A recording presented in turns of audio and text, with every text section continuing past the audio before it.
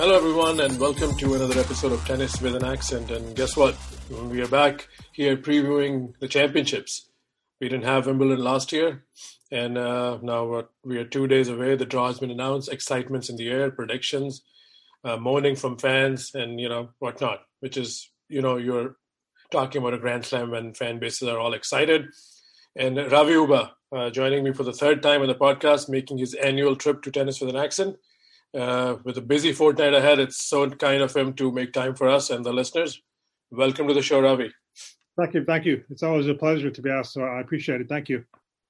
No, you know me now, and I keep asking a lot, but I also understand when you or someone else, a familiar voice, declines. I know you guys, this is your day job, you focus on this, and there's so much tennis coverage. So just for the listenership here, I've listened to some of your TV commentaries. So what's your Wimbledon schedule looking like before we start dissecting these draws? What are you going to be up to? It's going to be fun. I'm going to be on site probably for around half of it. I'll be doing some television, doing some writing at this stage, maybe some more stuff. But as of now, just doing a little bit of television and writing. How's the bubbles scenario at Wimbledon? Is it like is it full capacity for media? What is? I know you're also. No, it's not. It's not full capacity for media. It had to be selective, understandably, with still where we're at with the pandemic. So it's not the usual numbers of media on site. So those who aren't on site, usually on site, would be doing it by Zoom, as we've become accustomed to. So it's not the usual numbers on site for the media. But let us hope, if it's safe to be so in 2022, that that'll be going back to what it was. But we'll have to wait and see how things go on the front of the pandemic, obviously. No, absolutely. Let's wish for the best. And, hopefully we can get those times back, the times we took for granted. And now, this is the new world we've been living for the last 16 months. So simple, let's cut the chase. I mean, I know your analysis. I follow you closely on Twitter. You write about it, you cover the game. So before the draw going in let's talk WTA first. Did you have a set of power rankings before you know what the draw is going to be? Who are the 5 or 6 women you think had the best chance of coming out of this, depending on, where they land on it? But who are the 5 or 6 players on your radar?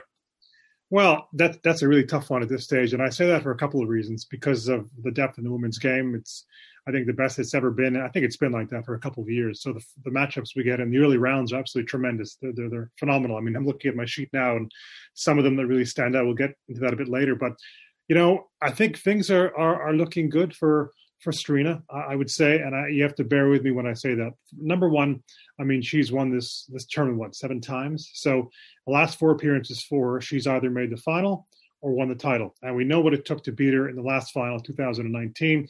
Simona Halep played a virtually flawless match. I think it was 3 unforced errors. It was an incredible performance. But Serena has joy playing Wimbledon with the serve that she has. The points are not going to be as long.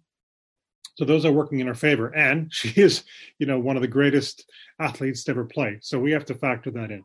It has been a case of her getting close in recent times, not talking about clay, but talking about on the hard courts of the Grand Slams. She lost a close one, I would say, to Naomi Osaka. The first set was really key for Serena at the Australian Open when she was up by a break, had the better of it, and was almost on the verge of really taking a stranglehold in that first set, wasn't able to do so. Then Osaka came back. And then last year at the US Open, Vika rallied to win their semifinal. So it's been a case, as Serena said, of just not being able to string seven together. But I think playing on grass is going to help in that respect. So that's one thing for Serena. But then also, Sakib, I think you have to factor in some of the players who, for me, going in would be, contenders. They still may be contenders, but Ash Barty, who loves playing on the grass, former junior champion, how is she going to be after not playing since the French Open because of that hip injury? That's a very big question mark. You have Naomi Osaka, who's not playing there, and I know Naomi hasn't, had a whole lot of success playing on grass compared to hard courts. But if she was in a situation where, for example, she goes deep, then obviously she becomes a big threat. Simona Halep is not able to play. She pulled out, unfortunately, because of the injury. She still has her lower leg injury. So that's another contender, somebody who's the defending champion, of course, who's not going to be there. Garbiñe Muguruza, who had some clay court issues with her body. And then I did the tournament in Berlin, and she had more issues with her legs against Alize Cornet in a loss to her. So she's won Wimbledon in the past, obviously. Bianca Andreescu, I also covered her in Berlin. She hasn't played a whole lot on grass. I mean, that's number one, but also hasn't played a lot generally. So, I mean, can we expect her to come in and go very deep? I don't know. I think that might be a pretty big stretch. So those are some of the big players, obviously. And then I think of somebody, Sakiv, like Arina Sabalenka, who is due, I think is due to break out at some point at a Grand Slam and, make a Grand Slam quarterfinal and then maybe even go deeper because she has the game to win, I think, Grand Slam titles. So those are some of the storylines that I'm thinking going in. And Coco Gauff, another player to throw in. Of course, it was Coco who made that her massive breakthrough at Wimbledon 2 years ago, capturing the hearts of, fans around the world.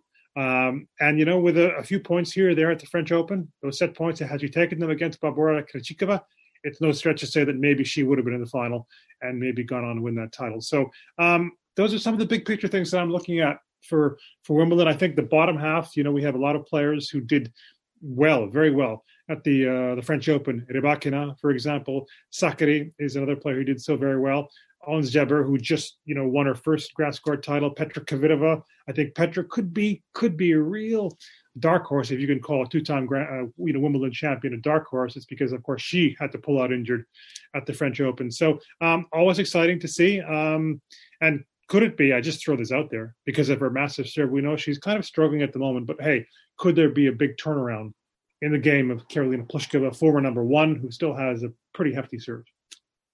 Yeah, there's a lot of unpacking there with all the usual suspects. And I would also throw in Belinda Bencic. I don't know if she's someone you got to look out for in this tournament, because she can hit the ball hard and she can be a factor if she gets some matches under her belt.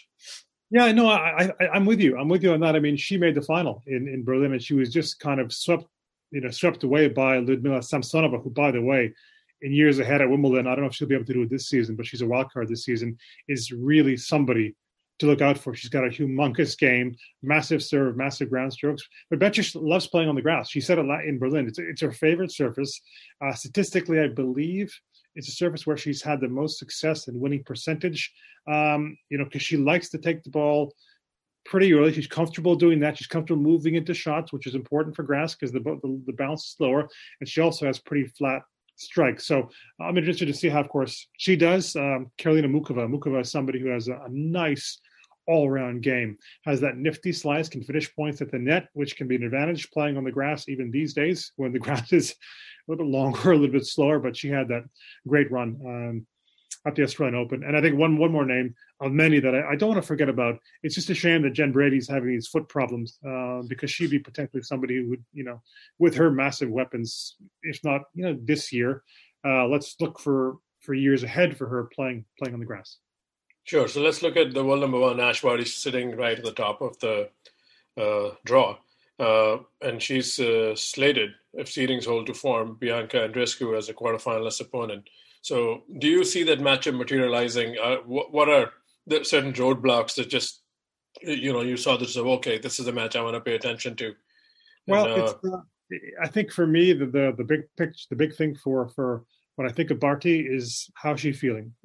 If she's feeling physically 100%, I think that's going to work in her favor. But the issue is, even if she is feeling 100%, she's had no grass court prep. And as much as she loves playing on the grass, it's still a very specialized surface. So, I'm kind of thinking in my head, she's such a talented, gifted player that she could be one of these players who, doesn't have a whole lot of prep. But just if she's healthy, she can find her way through a tournament. And then, once she gets into the second week, if she gets in the second week, then somebody obviously you really look to. So the big question mark for me and for Ash is how she's feeling. She starts off against Carla Suarez Navarro. What a story, obviously, Carla is, beating cancer, playing a very competitive match against Sloane Stephens at the French Open, a match that she could have won. She could have won in a couple of sets. But the grass, not really her surface, I would say, but still it's one of those matches you look for because of Barty being the world number one, and for Carla, and who's just a massive fan favorite. Now, lower down, Jo Konta, who's won a grass court title already this season. She's playing at home. She's been in the Wimbledon semifinals. That's a matchup that could materialize in the third round, although Konta's playing Katerina Siniakova, who's in a grass court final this weekend. So those are some of the names kind of looming for her early. Barbora Krejcikova, who won the French. She's also in the section for Ash. How is she going to reply after winning the French Open. That's a very quick turnaround. No grass prep. It could be kind of a tall task for her. And you mentioned Sakib, Bianca Andreescu. I mean, she's got a tough opener straight away against somebody who just beat her on the grass in Alizé Cornet. Again, she's another one I would say as gifted and as talented as she is with every single shot in the book. What I saw in Berlin was that rhythm that she had the season that she won the U.S. Open was just missing a little bit. The shot selection, because she has so many shots in her repertoire. At times it's what shot do I play, and it can be an issue. But that was an issue in 2019 when she was playing regularly. But now, having not played for such a long time, understandably, it's a bit more of an issue. And on the surface, which she has the least amount of experience. So I think if that matchup does materialize, if they get to meet, that would be a tremendous result for both of them. And Vika Azarenka also lives in the same section as Andreescu.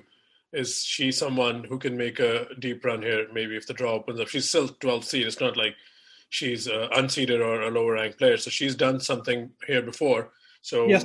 What's your verdict on her draw? How far can she go? She can go. I mean, I think she can go deep. She's had success playing on grass before. She's been in semifinals playing Wimbledon. We know that. That was a while ago. But hey, she so nearly won the U.S. Open last year after a while being out of kind of the Grand Slam frame when it comes to making a final. On paper, and I say that all the time because on paper we can go by rankings. On paper, she starts off against Katerina Kozlova, a match that I think she'd be comfortable with on paper. But we have to remember too that because she pulled out of the grass court event she was playing in this week ahead of Wimbledon. I hope that's just a precaution because she had a very, very long match. I think around 3 hours. So if she's feeling okay, Kozlova, then, either Kirstea, who had a great French Open, but likes playing on the clay more than on the grass. And then the first seed she could face would be Anett Kontaveit, who's currently having a great week in Eastbourne. So that could be, a very, very tough one. And she could meet, actually, Azarenka could meet if she keeps advancing, and they keep advancing Andreescu. Although, again, I'm throwing out these names because the depth is just ridiculous. Daria Kasatkina, who just made a final as well, and lost to Ons Jabeur. So there's a lot of roadblocks for all the players, I think, in this section, as there is, I think, for in large parts of the draw. But Vika is somebody who's shown that she can do it, and I think it can only help her the fact that she made the U.S. Open final last year, and the player that beat her actually at the French Open was Pavlyuchenkova. And she went to 3 sets against Pavlyuchenkova, and we know what actually Pavlyuchenkova did at the French Open. Yep. So that's the next section we're looking at, where Pavlyuchenkova is seeded 16, and her round of 16 opponent could be Alina Svitolina. So who stands out in that section to prevent that matchup from happening, according to you? There are a lot of names in there. Well, Alina's build-up has been a little bit mixed coming in on the grass. Of course, it was on the grass where she made her Grand Slam breakthrough, which afterward even surprised her, because people kept asking, when are you going to make the semifinals of a Grand Slam? And, she did it at Wimbledon, which surprised her. She's got a big server right in the first round, Alison van Uytvanck, who pulled off a pretty big upset at Wimbledon a few years ago against Garbiñe Muguruza. Amanda Anisimova, who's just having a bit of a tough time now, but playing at a slam. I mean, somebody who's done it deep at Grand Slams. And I think I see Karolina Mukova, who's not far away from Svitolina in the draw. And I think of the players, kind of if we're looking at the second quarter of the draw, you have Svitolina, Badosa, Mukova, Pavlyuchenkova, Bencic, Goff, Kerber, Williams. The top part of that section, I think I'm going to keep an eye on Mukova, really, because you could have a Mukova Pavlyuchenkova developing, and then lower down potentially facing a Serena or a Kerber or Coco Gauff. And I know we're going to work our way to it, but, one of the things that really stood out for me in the draw was in the top half, second quarter, you could have a Kerber and a Serena matchup in the third round, and that'd be a rematch of the Wimbledon final a few years ago, the one that Kerber won, of course. They met previously on the grass, and Serena also, she won that one. But hey, Kerber's playing some very good tennis at the moment. She's playing in a grass court final at home. any piece of information on how Badosa or Bogdan, they did really good at Roland Garros. Are they grass court players for someone who really doesn't know about them? Are they worth following? I know Bogdan starting against Pavlyuchenkova. That's a tough opener right out of the gate.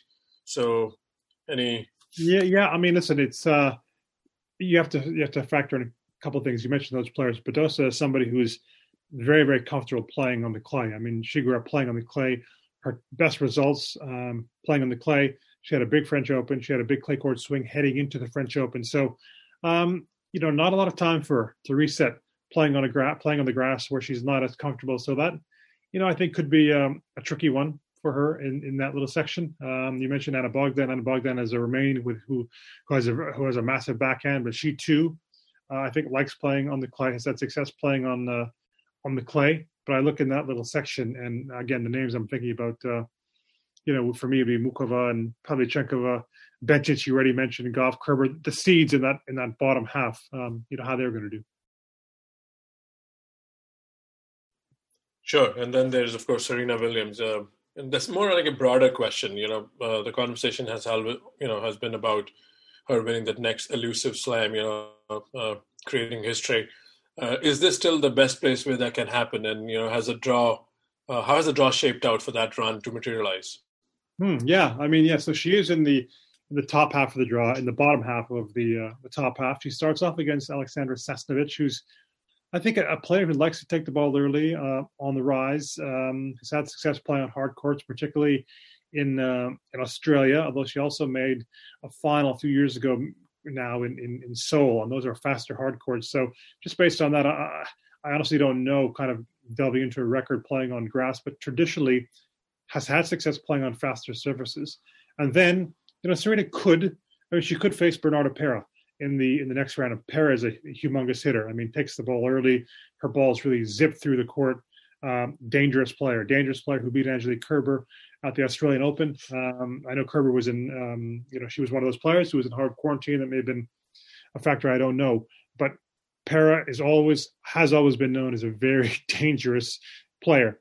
So that's a potential second round match for, and then potential third round. You're looking players like, on paper, again, I'm just going to say it like that because that is a seed. Highest ranked player is Kerber, and Kerber is finding form now by making the final in Bad Homburg. So the timing for her is very, very good. And then after that, if Serena wins, you have either, again, by the seeds, Coco or Bencic. It's never a simple draw because winning a Grand Slam, especially, for players who are, more at the latter stage of their career than in the peak or at the beginning, it's always going to be difficult. But there are roadblocks, but this is grass. And I think this is where Serena can win a lot of the free points on serve when that serve is working and not have to play as long points. What's the weather going to be like in the fortnight? Is it a lot of rain taking time away, or do you think we can get a lot of tennis in the first week? Well, that's a very good question. I haven't looked too much at the weather forecast, if I'm being very honest, but I'm just going to have a glance of it now. Well, the first week I'm seeing a lot of rain, which could be problematic. Temperatures that aren't very warm either. Celsius, low 20s, so that's probably around 70 Fahrenheit, if not just a bit above that. But let me see, just take a look at the second week as well. It's going to heat up a little bit towards I think the middle of the back end, which I think, the hotter conditions, the ball is going to fly through the air a little bit faster. It also will have an impact on the grass. I think, the warmer conditions are always better for players in the sense that if they're hitting big, the balls are going to be going through the court a bit more. It's going to give them more oomph because even more oomph for playing on a grass court because of the bounce we know on a grass court. So far, first week is looking nothing too great, but it's gonna warm up. Yes, Wimbledon after all. So let's see. So if we advance to the next, which is the bottom half. So who are your semifinalists? I know that we're trying to fit a lot here. You spoke about a lot of different players who can make inroads and take advantage, or even can cause matchup problems. So who stands out in this section of 64 players? Who makes a semi from? If you want to even talk about quarters, the floor is yours. But I know we are a little low on time. I this is a tricky one. I mean, I know she's had problems, issues playing at Grand Slams, and she's talked about that how she wants to compete well and do well now at the Grand Slams. And I think the more that a player thinks about it, the harder sometimes it can become to kind of overcome that. And Petra Kvitova was in that situation, just a while back, where she just couldn't get over the hump once again at a Grand Slam, and then was able to do it. Made Australian Open final, made a French Open semifinal. Caroline Pliskova is somebody who's kind of in that situation now. And generally, I think she's struggling a bit with her game. Kvitova, if she's healthy, she's got a tough one to start against Sloane Stephens. I mean, you're taking on a fellow Grand Slam winner. That's going to be straight away a tough one, although I think getting some matches under her belt this week for Petra has been very good for her, and getting some wins under her belt after the injury she suffered at the French Open. So she's in the top part of this bottom half of the draw. I mean, you have to look out for her and say, somebody to keep an eye on. The first seed she could face is Jessica Pegula, who's having a phenomenal season, an excellent season. She ran Vika very close in Berlin. Has got a big game. Not a lot of experience on the grass, and I think experience counts for a lot on the grass, maybe more so than any other surface. I'm gonna, she's got to do it. I mentioned earlier, Sakib Sabalenka. She's got a game for any surface, and I think she does have a tricky one to start against Nicolescu. Somebody who can really change the pace and make her bend down low for those balls, because she hits slice on the forehand and also mix in the slices on the backhand. But I'd like to see her do well. I really would like to see her do well, because she's merited it based on what she's done in her play outside the Grand Slams. Now, Rybakina also picked up some wins on the grass heading into Wimbledon. Katerina Alexandrova likes playing on the grass. She could face Sabalenka in the third round, a very good fast court player. Iga Swiatek straight away, one of the matches that stood out for me, first round matches taking on Shea Su Wei. I mean, that's going to be incredible. That's a popcorn match right away, Swiatek and Shea. So those are some of the names that I'm looking at. There's one other name I want to mention too. In normal years where she's not coming off an injury, I would say Ali Risk would be somebody to really watch out for, because she has been a quarterfinalist at Wimbledon, and she absolutely loves playing on the grass. She made a breakthrough on grass many, many years ago, and it seems like every grass court swing, she's always doing something pretty good. So I just don't know how she's feeling kind of, health-wise, if she feels 100% and confidence in her game. We saw a couple of years ago when she made the quarterfinals at Wimbledon and ran Serena close. What's a grass court potential for Maria Sakkari? She had a great Roland Garros. She's someone who's, I think, also knocking the door pretty hard. How do you see her draw, and what's the potential looking like? I really, really love watching Sakkari play. I think she brings a lot of intensity to the court. She's got a very heavy forehand. She's also able to get the pop on the serve. She competes well. I think she's worked a lot on different parts of her game. I think the backhand has really developed nicely. I think she's got a very, very good coach. They work together nicely in tandem. But again, it's one of these players who's had a long clay court swing, a long French Open. To then make that adjustment, 2-week gap instead of 3-week gap as we're accustomed to, and then do something at Wimbledon on a completely different surface, a surface where she's not had a lot of time on. That's going to be, I think it's going to be, it's going to really test her. So, of course, I'll be keeping an eye for her because, again, I really like her game, but it's a quick turnaround. All right, so, because we have to fit in the men's draw too. So, Ravi, who are your 4 semifinalists here? I know. Wow, pull no punches. Straight away the question, who are your 4 semifinalists? Well, oh gosh. Well, Novak is one for me. No, for the women, sorry. We'll get into the men. Yeah, my bad, yeah. So let's close this, with the women. Oh, okay. Oh, boy. No, I don't want to give you a heart attack. I mean, that's too much. Yeah. That heart attack because if I look at the top half and the top half of the top half, they're question marks. There are just so many question marks. Oh boy. Make a bold pick. I mean, this is just a podcast. I'm going to hope that she's feeling healthy. I think for tennis it would be good. I'll say Ash to make a semifinal from that part of the draw. And I think that Serena Kerber matchup in the third round is looking very, very good. and I can't forget also Coco. But I'm going to go with Serena. I'm going to go with Ash and Serena. And then from the bottom half of the draw, I'm going to go Kvitova. And then the bottom half, I'm going to go with Sabalenka. So there we are. Nothing is not going to materialize, but I'm going to go with those four. Sure, and then I'll ask you at the end who's winning this. So let's talk about the men. I mean, Novak Djokovic was always going to be the favorite for this. It was his tournament to lose. But could he come in with, more momentum? I mean, and then how does the field even match up to him? Because, Federer is not the same guy anymore. Maybe he finds his form. Murray is, we should mention him. He's playing Wimbledon, but he's far from being a factor. Hopefully he can win a few matches and, materialize a Shapovalov matchup. And then they're like the mini big three, who are trying to make their own way, which is Tsitsipas, Medvedev, and Zverev. And then there's Matteo Berrettini. So this is my mini power ranking. I mean, I think it's clearly Djokovic, then there's some gap, and then the rest. So how do you see it? Do you see it any differently, or?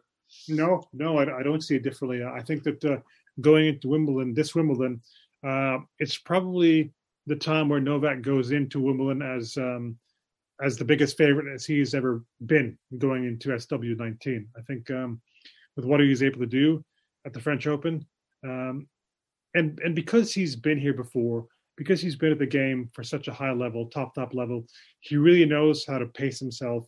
He takes care of his body. He's in tremendous shape. He's got this massive hunger, this massive appetite to win more Grand Slam titles. So for him, this turnaround with not playing any singles on grass, because when he was playing doubles, I played doubles in Mallorca, it's something he's been able to manage before. So I agree with you. I think he's the pretty substantial favorite going in. Now, just some insight, by the way, on the first match up for him is Jack Draper, a very young British player who made some waves at Queens, and she trains at the same club as me. And I can tell you that just a little insight about him is, first of all, he hits the ball very big, but he seems like a pretty nice character because when he takes breaks during his practice, and he works with Ryan Jones, who has worked with Borna Chorch and Kyle Edmund, did a very good job with both those players. He's laughing. He's taking a look at us club players, and keeping an eye on us and applauding our shots here and there. So it's a very nice thing for him to do. He starts off against Novak. Obviously, Novak is going to be the massive favorite to win that. And then Kevin Anderson, that could be a second round matchup for Novak. How about that? I mean, past Wimbledon final between these two, it's just been a shame to see what's happened to Anderson's career, because I know how hard he has worked in his career to get to where he was in the game, and then to have these injury problems. The big knee issue. I really hope he can turn it around at some point and get back to that level. But even if Kevin was at that level, what does Novak do against these big servers? I mean, he gobbles them up. I mean, look at his record against Milos Raonic, for example, former Wimbledon finalist, who we know is not playing this year. So, and even at the peak of Anderson, sorry to cut you off, he got him twice here in 2015 in that rain-affected five-setter, and then in the 2018 final when Novak was making his comeback. So yeah, I mean. But again, I think that's the kind of matchup someone said. I was following some thread that Djokovic will be Djokovic's biggest opponent. If there is a level drop, that probably is where the field has a chance. But even for the field to have a chance, you need a Sam Querrey or a Kevin Anderson, someone who can hit the cover of the ball and, make quick service holes. Never easy against Djokovic, but that was the only recipe, because no one else comes to mind that who can stay Djokovic in a full 5-set match, purely in terms of like skills. Yeah, no, and I think that's not far off. And I'm looking at the seeds in his quarter. Okay, we know he could play Andre Rublev, but I think that could be a test for Novak in the quarterfinals. But the other seeds in his section, Davidovich Fokina is very, very young. Again, long clay court swing, not a lot of time playing on the grass. I know he had to retire just ahead of Wimbledon. Christian Garin, more comfortable playing on clay. Gael Monfils, unfortunately for Gael, he's still trying to find his game. Schwartzman loves playing on the clay. Sinner, not a lot of time playing on the grass. Fanini, clay quarter. So those are all the seeds in his quarter besides Rublev. So, it's Novak is Novak. He's the massive favorite. In terms of those danger players, like you mentioned, a Sam Querrey, potentially there may not be really any lurking in his path before he gets to the quarters, and then looking lower down, Tsitsipas, after his long French Open, he opted not to play any grass court events, which I totally understand, and I back him on that because, I mean, it was such a draining French Open. How is he going to respond after that French Open final where he was up 2 sets, so close to winning his first Grand Slam title? And I bring that up, Saket, because remember when he played that 5-hour epic against Stan Wawrinka at the French Open a couple of years ago? Match, what I remember, ending on this crazy, ridiculous slice pass winner from Stan kind of down the line.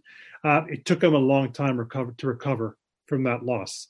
So having been up now 2 sets against Novak at the French, being so close, even though Novak is Novak, and with 19 Grand Slams under his belt, is this going to linger for Stefanos again? And then he's going on a surface grass, where he doesn't have as much experience. He's been upset at Wimbledon in the past. So just one thing to kind of mention. And look, we plays in the first round. That's another popcorn match, right? Tsitsipas and Tiafoe, who won a grass court challenger already. Yeah, I think that's a tricky match. So before we go to Tsitsipas, Andre Rublev has shown, I think, a lot of consistency. I mean, we are all waiting for the next step in a Grand Slam, but he's done few quarters, and he on the ATP level, he's pretty dominant in terms of like winning tournaments, 500s, 250s, reaching finals. So if you look at his draw, if Novak is a lock, who can stop Rublev before he can keep that date on a Wednesday quarterfinal with Djokovic? Is it Sinner? Is it, let's throw in, I don't know. Vesely is a big star, but he's like a shadow of himself. Who's there? Who can prevent that from happening? Well, I think it's, Rublev has had success playing on the grass. He was close to winning Halle, beaten by Humbert. And now I'm just looking at his little section, above him.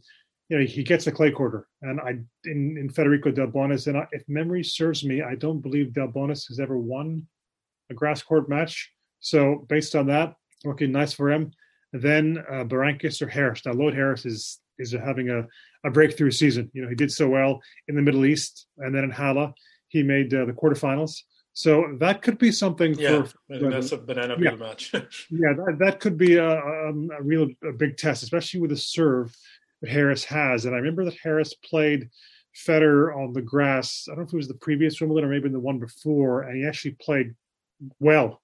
He played well against Federer and really tested him. And when I think of Harris, the one thing that I've said it in the past is he has a forehand that reminds me of Igor Andreev. And Igor Andreev had a humongous forehand. Yeah, that was at Wimbledon, and he did take a set off Federer in 2019 before Roger won in 4. So on paper, again, I think Harris would be expected to win that match against Berankis, and you could have a Rublev Harris, and then after that, I believe it's looking kind of good. It's looking good for Rublev to advance and go further on the draw and potentially set up that match against Novak. Sure. And again, Wimbledon didn't take place last year, so no one is unique in that aspect. So guys like Tsitsipas, who didn't have a great Wimbledon in 2019, and then he lost that straight setter to John Isner in 2018.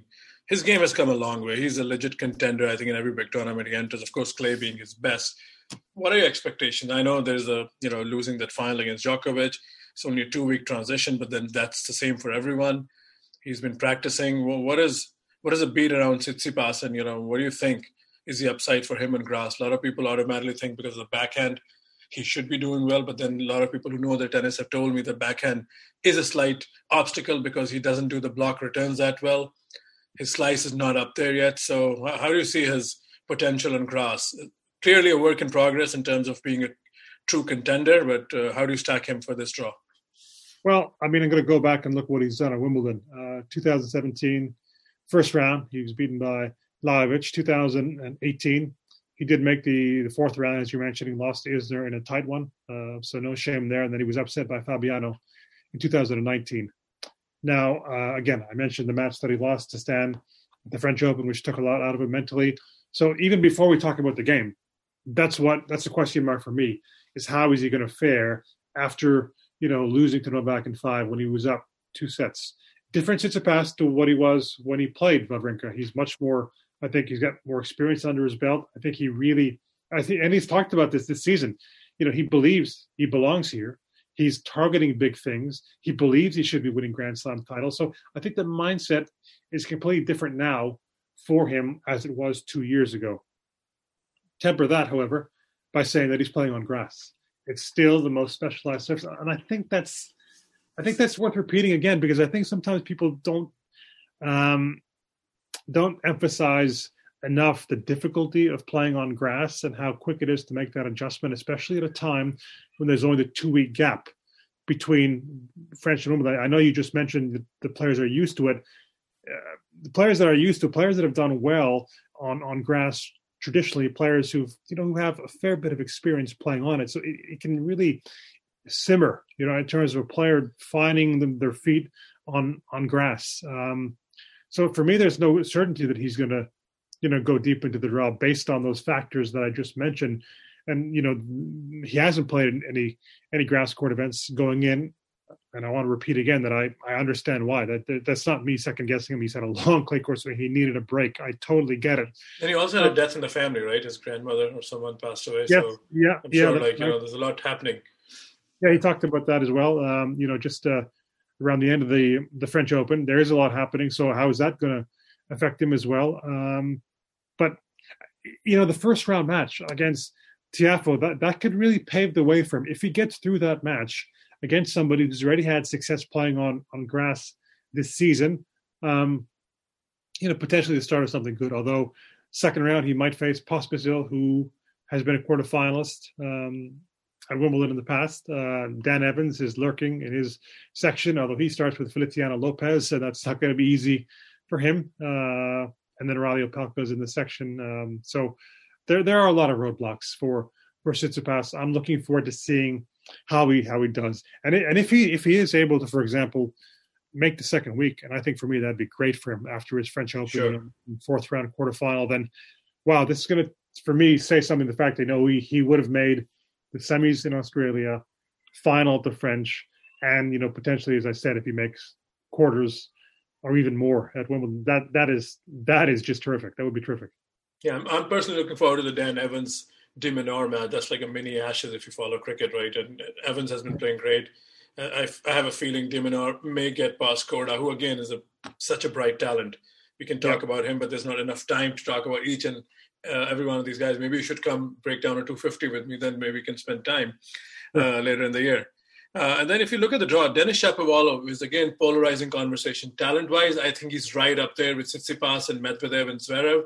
Results-wise, he's not there. He's in that same generation. But he's definitely made a lot of improvement, especially the match he played against Rafael Nadal in Rome. Then he didn't play Roland Garros. And a lot of people believe he has the kind of game, if it's all firing, of course it's erratic. And, still he needs to figure a few things out. But he has the weaponry to stay with like a Djokovic or a Nadal when all cylinders are firing. Challenges to get to those matches because he's higher seed now. So he has to win 3-4 matches to even see those guys in the quarters. Starts against Kohlschreiber, could play Murray. What's the upside for this guy with this draw? Can he finally make it count? Well, he's had success on the grass coming in. I think we have to say that. He played Stuttgart and made the quarterfinals. He also played Queens and made the semifinals where he's beaten by Cam Norrie. And again, on paper, that's maybe a bit of an upset. At the same time, Norrie's having this fantastic season, doing it on every surface, hard clay and grass. So, one for the home fans, pardon me, to look out for. The thing I think about with Shapovalov is he going to be able to have this deep run at a Grand Slam where he's able to maintain a high level and not have too many dips that could cost him. Sometimes when I watch his game, I'm still thinking, okay, the returns. I really like returns in play as a statistic, how many returns are finding the court. And I think that's pretty important, not to give away too many points. Mm-hmm. Of course, playing on grass, if you're playing a big hitter, big server, it's going to be more difficult to put returns back in. There are also more serve plus one combinations, you would say, for good servers on a grass court. But in terms of talent and the ability, yes, I agree with you. He has it in spades. He has a tremendous amount. Let me ask you this: Are you a potential guy or are you a performance guy? What meter do you follow? Because that's where this conversation gets interesting and tricky. Well, I think you can in different stages. I mean, when a player is first starting off their career, 18, 19, 20, 21, you think about potential. And then for me, then it turns into a bit more about performance and how they're developing their game. Now, I honestly have to say that when he made that crazy breakthrough at home, beating Rafa in Canada, and then had an excellent U.S. Open, I know he was tipped for like humongous things, like he's going to win a Grand Slam title within a couple of years. And I honestly felt that was a little bit bandwagon, because it was at a time where he was just hitting, everything was going in. He does have tremendous talent, but also it's a time where a lot of people didn't know his game. So I think as you watch a player, you have your scouting report. This is where the coaching really, really helps. You do your analytics, and you can see, okay, here's how I'm going to play him. He still has that talent. He still has that crazy ability, but you watch his matches and you think, okay, was that the right shot to play at that time? Should he have missed that return at that time? The bar is set so high nowadays because of the big three and formerly the big four. And I think a lot of people think, okay, you know what? Because they did it, why is this guy, not top five or, a fixture inside the top 10? We have to let players develop at their own time and space. And also second, I mean, even if he is a player, I'm not saying he's going to be this, but even if he is a player who, hovers around, 20, 25, 30, will make a deep run at Grand Slam, quarters maybe here and there, so be it. That's the type of player that he's going to be. We can enjoy watching his matches. We all feel he can do a lot with his game because when it really works, it can take out the best players in the world. And playing on grass, he's not going to have to hit as many balls as he would on a clay court potentially as well, depending on the conditions on a hard court. So, looking out for him and just seeing what he's able to do. Kohlschreiber, somebody who had a good French Open, upset Karatsev, which was a humongous win for him. He could play Herbert in the second round. That'll be a battle. Could be a battle of big servers. And then lower down, you're mentioning Murray, Basilashvili. And also, I just want to highlight, if I can, in that section of the draw, a match that I'm actually looking forward is Oscar Otta, who played Alexander Zverev pretty tough with the French. He also played Roger before at the French, and it was a very entertaining match. He's taking on Artur Rinderknecht, somebody who had a good university career playing in Texas, who's had his good breakthrough in the last probably 2 months, and he qualified for Wimbledon. He's got a very big serve. So those are a couple of names. That's something that I like to throw in because a Grand Slam, I love seeing these new names and these stories that developed in the first week. But yes, to go back to it, yes, I'm going to keep an eye on Dennis and see what he's able to do. Yeah, Rinderknecht is someone I thought will take Cilic out at Roland Garros. He has a huge serve and a huge forehand. So yeah, I'm looking forward to him winning a match there and maybe playing Murray. I think that'll be a center court match because I think every match for Murray, I think they'll try to put him in center because you never know if it's going to be the last match. I'm with you. I'm with you on that one, and I don't think anybody would argue with him playing on center every single match. And then the few players who are remaining in the top bottom of the top half are Bautista Agut and Riley Opelka. Any thoughts how far these guys can go before we start talking about the bottom half? Yeah, I think Bautista Agut, you might remember, he played that epic match against Novak at Wimbledon. Was it the longest rally recorded on grass at Wimbledon on the men's side? That I think that was the case. I think it's right up there. Yeah, you're right. Yeah, the semifinal, right? Yeah. Yeah, it was a semifinal. So I think he's somebody that if he gets that far, then obviously you're thinking it could be could be something in it because he has played Novak tough in the past. For Opelka, I know that he lost his opener, was it? I believe it was at Queen's Wimbledon. It was a long battle, but when you have a serve like Opelka, if he's able to catch fire with that serve, then I think he's somebody that never, and no matter the surface, he can never be discounted. He starts off against a player, Dominic Koffer, who I've really enjoyed watching in the last year and a half because he's got a very big game. He's a left-hander, and I think there could be a lot more to come from him. And of course, he played Federer tough at the French Open. So, yeah, I mean, Opelka, every time he plays on a grass court, the one thing you're looking at, maybe one of the first things, is the ace count, how high it's going to be for him. Sun Wukong is also kind of in that little section, and he made his first tour semifinal in Eastbourne after losing all seven of his quarterfinals. So a nice little breakthrough for him. He starts off against a qualifier, but so we have a mix of the experience in Bautista Agut and the younger players there, like an Opelka and like a Kwon.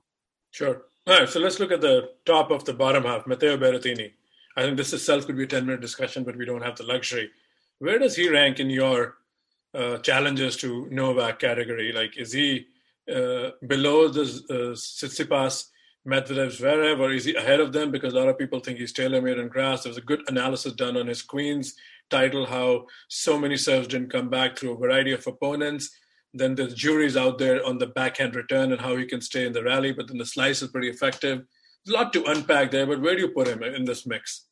I put him really high up there, Sakib. I mean, the one thing that he said at the French Open that stuck out for me after he lost to Novak was he was immediately thinking about the grass. I mean, he said it in his transcript, in his press conference after the match, that he's already looking to the grass and he wanted to do big things. So there, already a statement of intent. The fact that he wanted to do well. And what did he do? He goes out and he wins Queens. And you're talking about his serve. It is one of the biggest serves in the men's game. He has nice variety on the serve. I think he can hit the heavy one, which is maybe better for, might be better for clay, but he also has the slice serve. He can pound the serve. He's very good with a body serve because of his stance, how he hits the serve. And listen, his confidence is going to be through the roof. I think playing on grass, if you look at the players under Novak, he has to be in that mix, in the next mix of players who could, you're thinking, okay, if Novak doesn't win, could this guy do it? And I think he could. I think he could do it. He showed, remember when he made his breakthrough a few years ago, that he could play on all different surfaces, hard courts, clay, grass. You talked about his backhand return, and yes, that can be an issue for him because I watched a lot of him during the clay swing, and he can be a little erratic, a little hit and miss with the return, but he also has the slice, and it's an excellent slice, not only in rallies because he's able to really knife through it, and on grass, that means keep it low or as low as you can nowadays on grass. You can still go through the court, let's put it that way, and stay low. And it's not such a bad thing to be slicing returns on a grass court, right? Because if you're facing massive servers, I mean that short little slice where you have the backswing cannot be too pronounced because there's not a lot of time. He times it, he can time that well. But I agree, if he's going to be blocking those backhand returns, that's a different thing, and I think you might find that a little more tricky. So I think for him, maybe the play would be, slice on the return if he's able to have the time to do so. And it always makes me a little bit chuckle, and I think because we have some players who would always slice on the backhand, and you're saying, come on, drive through it because you have the time to do it. I mean, Roger a few years ago, right, wasn't he? He was doing a lot of slicing on the backhand return. Then he drove through on the backhand return, and that really led to some great results. So for Berrettini, a lot in his game to work with. I really think he can go deep. I mean, having said that, listen, he can face John Isner in the third round, and if he plays Isner, that's a lottery. It's a toss up. Sure, and then there's a loaded section here, all the way from Berrettini to Zverev. Zverev probably has the slight easy end of the draw for sure, because Taylor Fritz is coming back from surgery. We don't know how good he is if they do clash. But then there's Ugo Humbert going, the Halle champion, going against the Nick Kyrgios, who surprisingly hasn't pulled out. I don't know. I didn't expect him to play, but he's here. So what do you expect of that match? It's a popcorn match, but again, Kyrgios is kind of an unknown with tennis for more than 4 months. No, definitely. I think but it is still very much a popcorn match after the match they played at the Australian Open, when Humbert, he did have a match point in that one, I believe, and he was up 2 sets to 1 before Kyrgios rallied. So it is a popcorn match based on what happened there. It wouldn't be far-fetched given the talent that he has. Nick, he comes into Wimbledon and he beats Humbert straight away. It could happen. I mean, I don't think anybody would be surprised to see it because of how good and how talented he is, and he's playing on a grass court. Making a deep run, that's a completely different story for Nick. But as a one-off first rounder, because the points aren't going to be as long, could be nice to see for me. However, Humbert doing so well and winning a title on grass going in, because he really struggled before the grass court season. I mean, he had good success playing on the clay last year, heading into the French. Was upset at the French, and then that kind of carried over into the clay swing. A really tough time for him. So I like him a lot. I like his personality, his nature. Seems to be a lovely guy, musician as well. We know has a great game, and I was very happy to see him do well.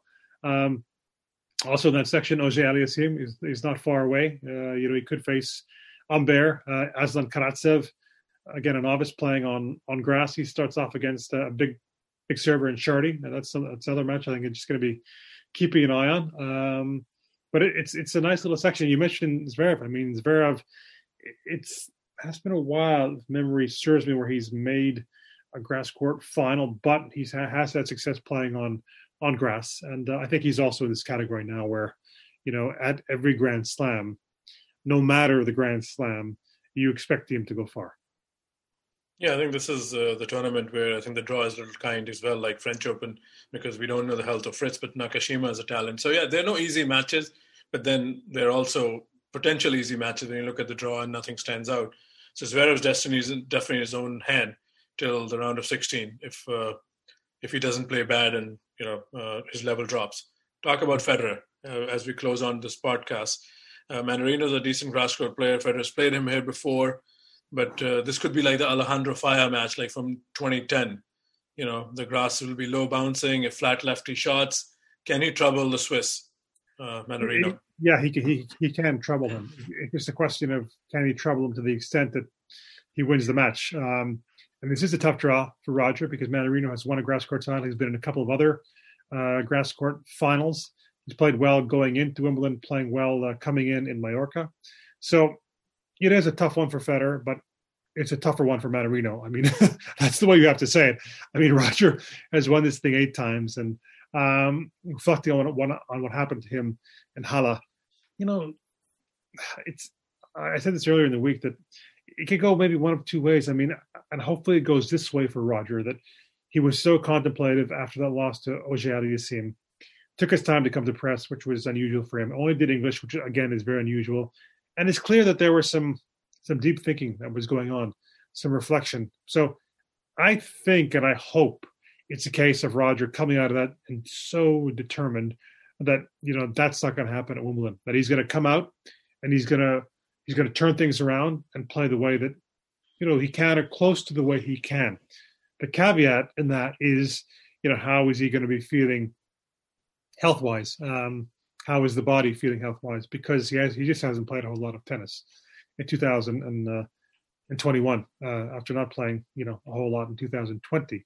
So I think the key for Roger is, okay, first things first. Of course, he wants to win the match, but for him, if he can win them, pretty swiftly, not going to these back and forth matches, heading into the second week, then I think potentially he could go even further. I made this point earlier just on social media that.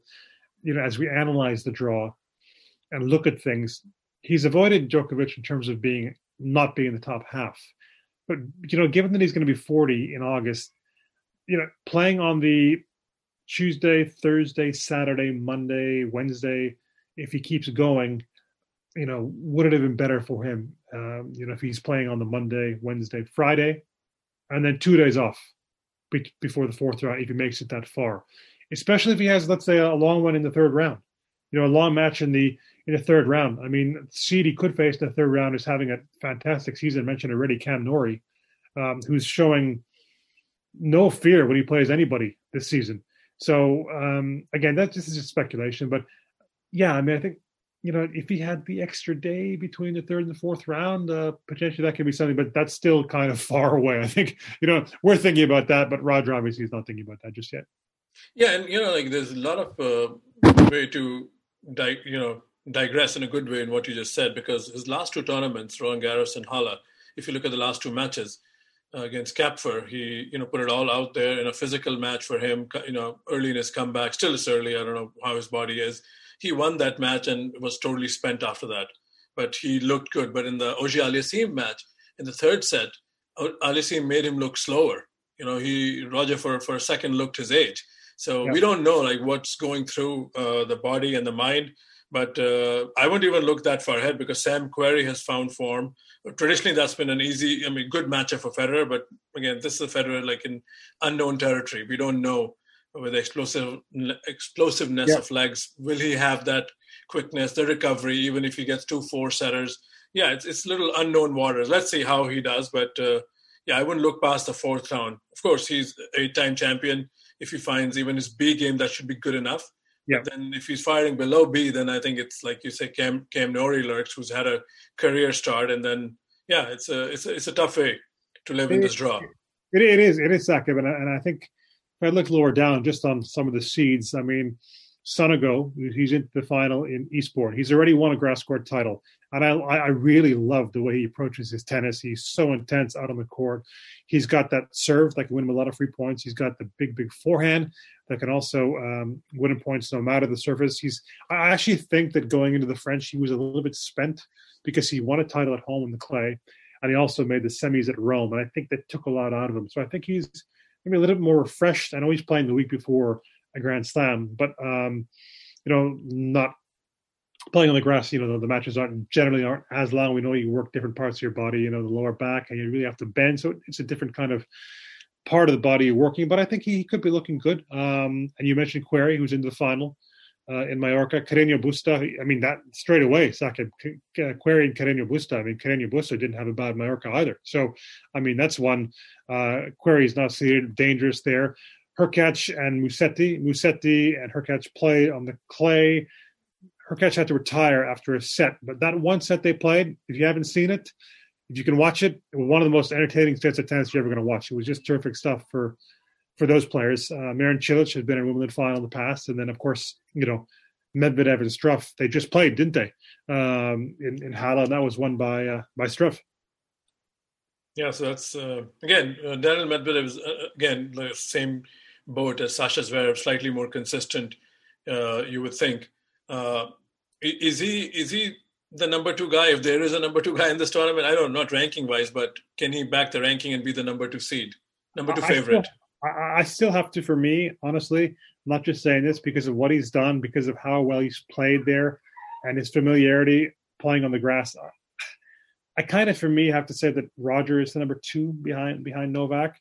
And then, just behind that, I'm putting Berrettini into that category. There's a bit of the question marks I talked about Stefanos and also playing on the grass. And then Medvedev, I mean, the timing for him is just perfect. Making a grass court final in Mallorca. I believe it's the first grass court final he's ever made. You can get, the ace count for him can be really, really high, in the 20s, if not more, playing best 3 out of 5. He's a tremendous competitor. He's I think so laser focused when it comes to Grand Slams and wanting to do well. So for him, I think it'd be big because, it would then tell him, you know what, okay, I've done well playing on hard courts and making, these Grand Slam finals, but, I can do it on other surfaces. And the French Open actually for him was a good French Open. I mean, it was a close 3-setter that he lost to Tsitsipas, where had he taken a set points in the second set, it might have been a different match. So, you asked me about, the order. Djokovic again, Federer, I put number 2 in, and then I put the likes of, Berrettini in there, certainly in the mix, and Medvedev as well. Okay, so we talked about pretty much every big name in the draw. Djokovic remains the standard of the conversation. So who are your semifinalists from the top half? Okay, so Novak is going to be my semifinalist from the top half, the top part of the draw there. I'm just having a little peek closely now, and that's second quarter. The question mark is really for me, can he do it, Tsitsipas, and back it up? I'm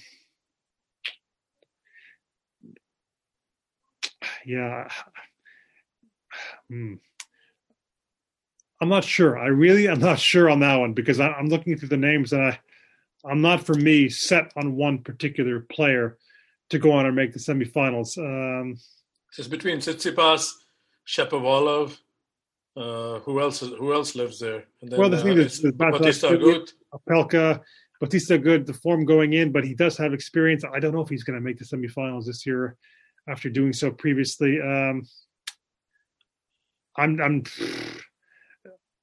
Can I just say I don't think Tsitsipas because of the long clay court swing? How about you give me that one? It's not Tsitsipas because of his long clay court swing. Sure, I'll plug one in for you. I'll go bold. I'll say, okay, if it's a big if. If Denis Shapovalov can win 2 matches, then I think watch out. I think this could be the breakout. Okay, that's thanks for bailing me out on that one. I'm going to go with Berrettini in the bottom half top section, and then at the bottom, it's going to be potential Federer and Medvedev. I'm going to, and there's a lot of big names, and I do like Sonego, and I love his mentality. I'm going to go with Medvedev. Okay, so Medvedev and Berrettini in the semis. Yes. Okay. All right, so this is your men's semi. So let's go back to the ladies section. Who wins this thing? And then we can do the same for men. Well, I can tell you men. Let's just do men now. Okay, sure. You're in the groove here. I'm going to pick Novak, and I think he's somebody who's able to manage things so very well. He's also able to lift his game, really, it seems like on a whim, as we saw in the French Open final. And I think you factor in the landscape around him. Roger's going to be 40 next month. There's no Rafa. I know that Rafa hasn't beaten Novak at a Grand Slam outside the French for a while. 8 years, I think. 2013 U.S. Open. Yeah, it's been a long time. Generally, as we see, players who have had success on the grass have been those with experience. So I'm going to go with Novak on the men's side, and on the women's side, I know I picked Ash. The top half, didn't I, to make the semifinals with Serena and then Kvitova and Sabalenka. Well, I'm going to go a little bit big on this one and bold. And I'm just going to go on a bit of a hunch. And my hunches generally don't work, but I'm going to go with Sabalenka. No, that's again, that's a door that's been, it's about to open. We all feel that she has underperformed, but then again, my colleague Matt Zemek uses the word, her evolution, the arc, it's still not there. It'll eventually get there. Let's see if that's a tournament. Yeah. And who's losing the final to Djokovic? Is it Berrettini or Medvedev? Are you leaning either way? I really like the way that Berrettini's progressed in the last few months. I'll say Berrettini. Well, that's really bold. I think, again, anything can happen. Medvedev, let's see how he gets to the first week. These conversations will, we can all revisit them and second guess ourselves, because the first few days, like they say, you can lose the championship, not win it. Yeah. And for Berrettini, I think Medvedev, Tsitsipas, Zverev, these are like uncharted territory at Wimbledon where they're really expected to do well. Some have a better draw, some have more momentum. So it should be fascinating. How about Sakib, your picks? Your picks for the men. You say Djokovic in the final. Who's he going to face in that final? I think Medvedev. Okay. Yeah, yep. It's hard, I think, but it's going to be a closer final than Australia. I think it's hard to go against Djokovic. I think there'll be 3 men sitting at 60 slams, in 2 weeks' time. That's a crazy. It's a crazy wealth distribution of wealth. Yeah. And on the women's side, again, I'm torn. I think Serena can make a move, but then I also see Bencic beating her. Okay. You're really going big on Belinda. No, not winning it all, but I think can come to the semis. And then, I'm with you with Sabalenka and Kvitova. I'll also see how Sakari does, because I've been kind of bullish on her, but not sure if there's enough turnaround time. Sure. And not too confident on Ash Barty. I mean, just because of the hip injury. Hip injuries are tricky. I don't know how serious it was. Yeah. So, I mean, I didn't give you an answer there, did I? So, just for the sake of it, let's see if Kvitova finds her form. Maybe she can win another Wimbledon. Yeah. But it's tough. It's tough to pick one player. It is. No, it is. It is. This is the great thing about draws, right? They come out and then they all go pear-shaped within a couple of days, as you said. No, because the women draws, the talent pool doesn't have the stability. It has a lot of upside. The men, have been spoiled, with the big three, and then, even the support cast with Murray, and I hate to say Murray's support cast, I don't want to get hate mail. He's one of my favorite players to watch. And Wawrinka, they were like a lot of heavyweights. So in the women, I think they're just rewriting their own, landscape right now. Serena looms large because she's like such a superstar, such an icon. But it's just hard to pick. I think on any given day, whoever can utilize the draw better can make it count. Yeah. Because Muguruza remains like such an underperformer with all the injuries. Yeah, no, yeah, you're All right. right, so I think it's dinner time. We've gone 15 minutes over. Thank you, Ravi, so much for doing this. I won't bug you for another 2 months, maybe 250 in the fall. And That's then fine. looking forward to your commentary. And guys, tune in. Ravi's doing a lot of great work. We all know that. And my small plug-in doesn't really justify what he's doing. But yeah, his work is pretty top-notch. So let's rely on him and others to bring us coverage of another glorious fortnight of the championships. Thank you, Astakib. I appreciate those kind words and you asking me. I always say this when I'm commentating, a privilege to be covering tennis and bring it to you. So thank you for asking me, and have a great Wimbledon. I know you will.